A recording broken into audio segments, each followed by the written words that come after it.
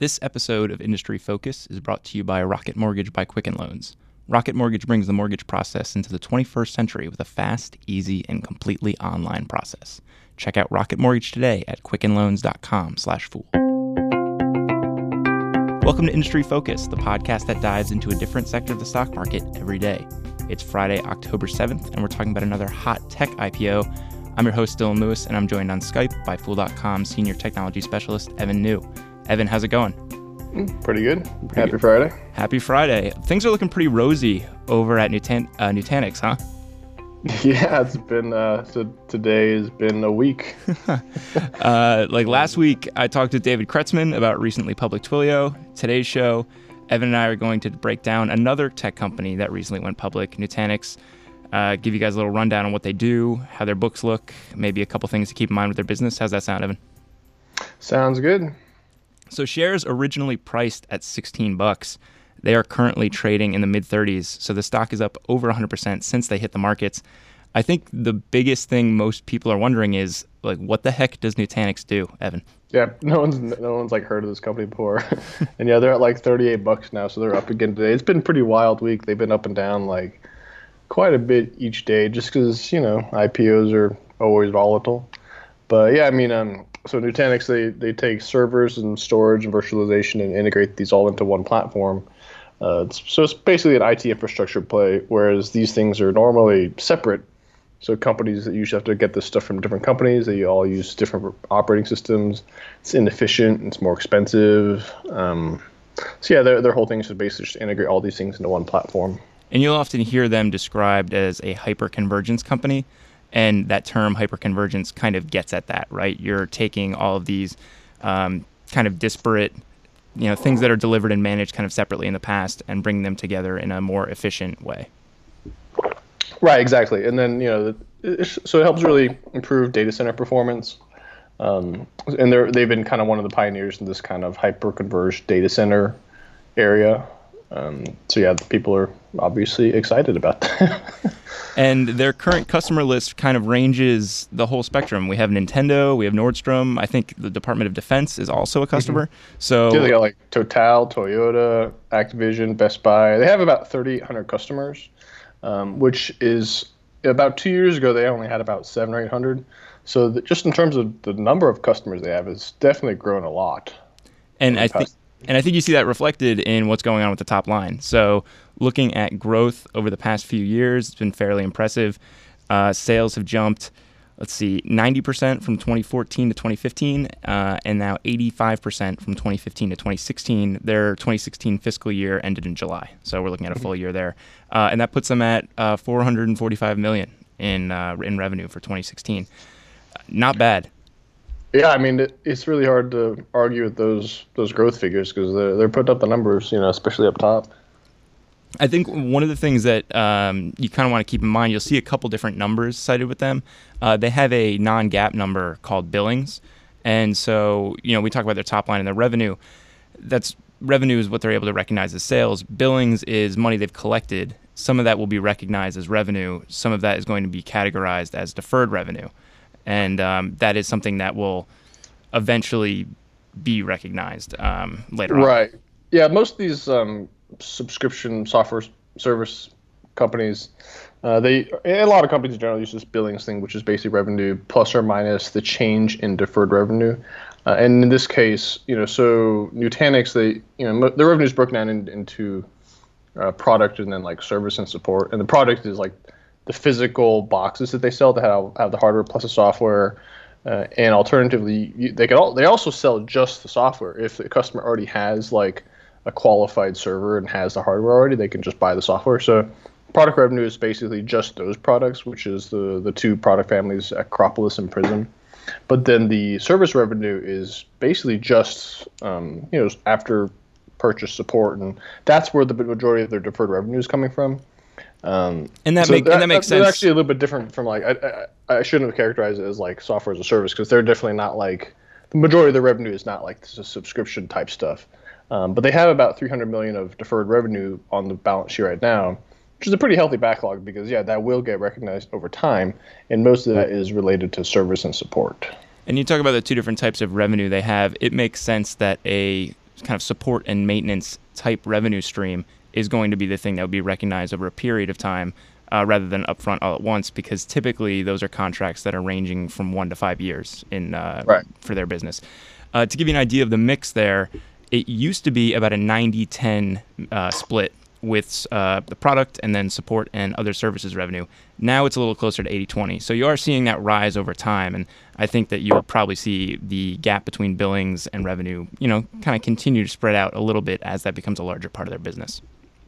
Yeah, I think it makes sense too, because as the customer base grows, those customers, the large number of people that just need support. So I mean, that service segment is probably going to be growing as a percentage of sales going forward, I would expect. Yeah. One of the things that really popped out to me looking at their numbers was profit margins climbed pretty steadily over the last 3 years. We've seen 52% in 2014. Now they're up to 61.6%. That's pretty impressive. Yeah, I think what we're seeing is just operating leverage, especially.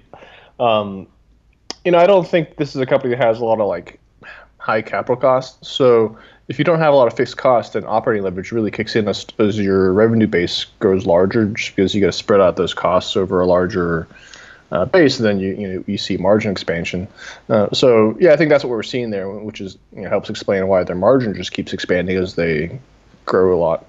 Yeah, the year-over-year gains might not be as dramatic as we get into 2017, 2018, but there might be some upside there.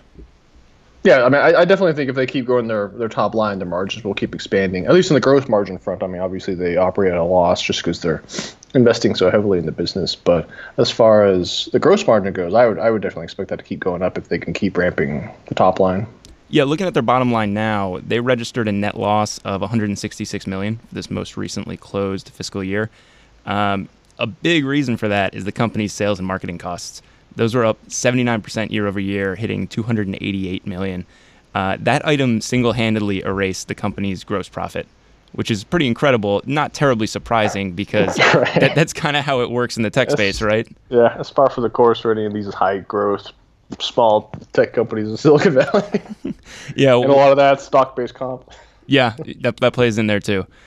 Well, we're going to take a little bit of a look at some of the competitors in the space and just kind of some other things to keep in mind with Nutanix. But before we do, this episode of Industry Focus is brought to you by Rocket Mortgage by Quicken Loans. If you've ever bought a home, then you already know how frustrating and time-consuming getting a mortgage can be. Rocket Mortgage brings the approval process into the 21st century by taking all the complicated, time-consuming parts of applying for a mortgage out of the equation.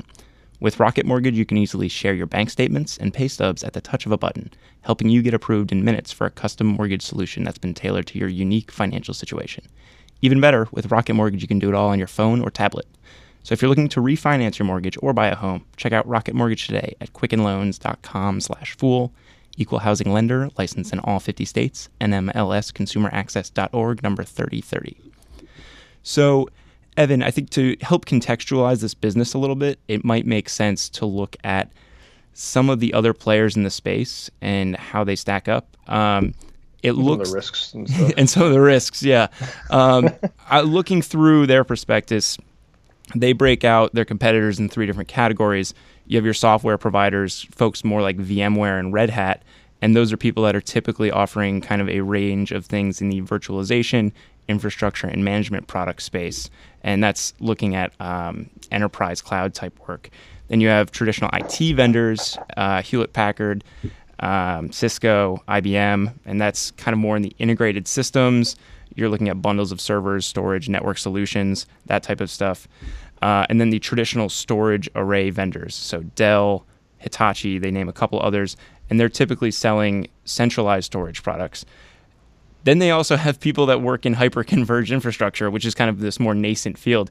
There are a lot of different people trying to grab a share of this market, it sounds like.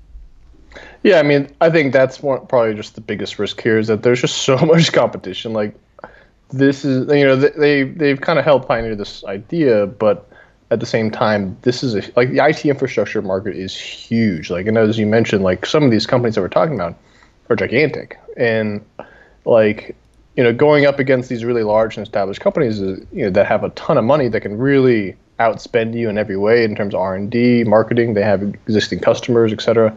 Like, it's tough. It's an uphill battle. I mean, they've done pretty well. I mean, you can't argue with the growth that they're putting up, but that's just a couple of years. And I mean, once these big companies get their act together with kind of like coming in on this space, like they could really take a bite out of Nutanix. And just because Nutanix helped carve out this hyper converged kind of niche part of the data center market doesn't mean they can keep it all.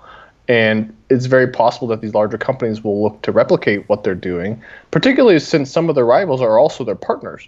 Yeah, that's kind of an interesting dynamic. You want to explain that a little bit? Yeah, so they sell their products through resellers, distributors, and OEMs. And can you define OEM for listeners? Original equipment manufacturer. So people just kind of make their things and sell them to their own customers. So Dell and Lenovo are two of their biggest OEM partners, and they're also two of their biggest competitors. So, this isn't new either for this kind of space. Like, there's lots of times when we see this kind of thing, like Riverbed and F5. There's all these other companies in the past that had this kind of same competitive dynamic where they're competing with the people that are their partners. And, that's pretty normal. It's co-opetition or whatever you want to call it. But, it's just a big risk because what if those people decide to, like, really come in here and just replicate it, and then they can cut them out pretty easily. So it's a tough space. And, generally speaking, I think also it's good. I think at The Fool, we're kind of fans of the whole idea that you should really have a good understanding of the business you're investing in. And Nutanix is just an extremely technical company to understand. And I'd even consider that a risk for individual investors. Just because you won't be able to see some of these signals that things are either going very well or going very poorly. Because you need to really understand the company, the business, what they do, and also the market dynamics. Because, the IT infrastructure market changes so quickly, and you need to be able to keep up. And if you can't keep up with what's happening, on a technical side, then it's hard to invest in something. Like I've made IT infrastructure plays that didn't work out before just because, some of these, again, like these companies are hard to follow and things change just so fast. And if you can get caught off guard really quickly, if you're not really paying a lot of attention. Yeah, we both cover the tech space pretty regularly, and I think it took us both a decent amount of homework to really get down to the nuts and bolts of this company. It took some time, it took some serious reading, and for the average investor, that might not be something that they're interested in doing.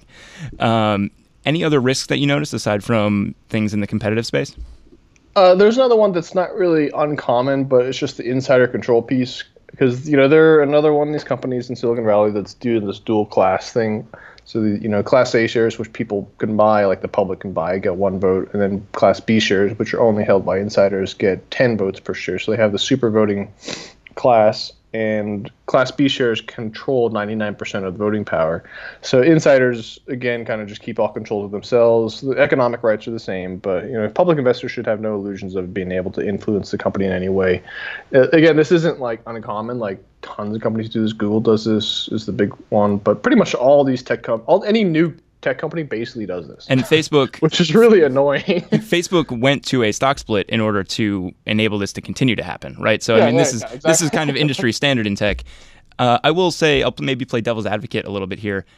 That can be seen as a positive thing, so long as you like the management team that's in place and you think that they have the right vision for the company, right? Because then they're basically given full control and the clout to make the decisions. Sometimes maybe a little bit more long-term oriented, and taking some short-term hits to position the company for success.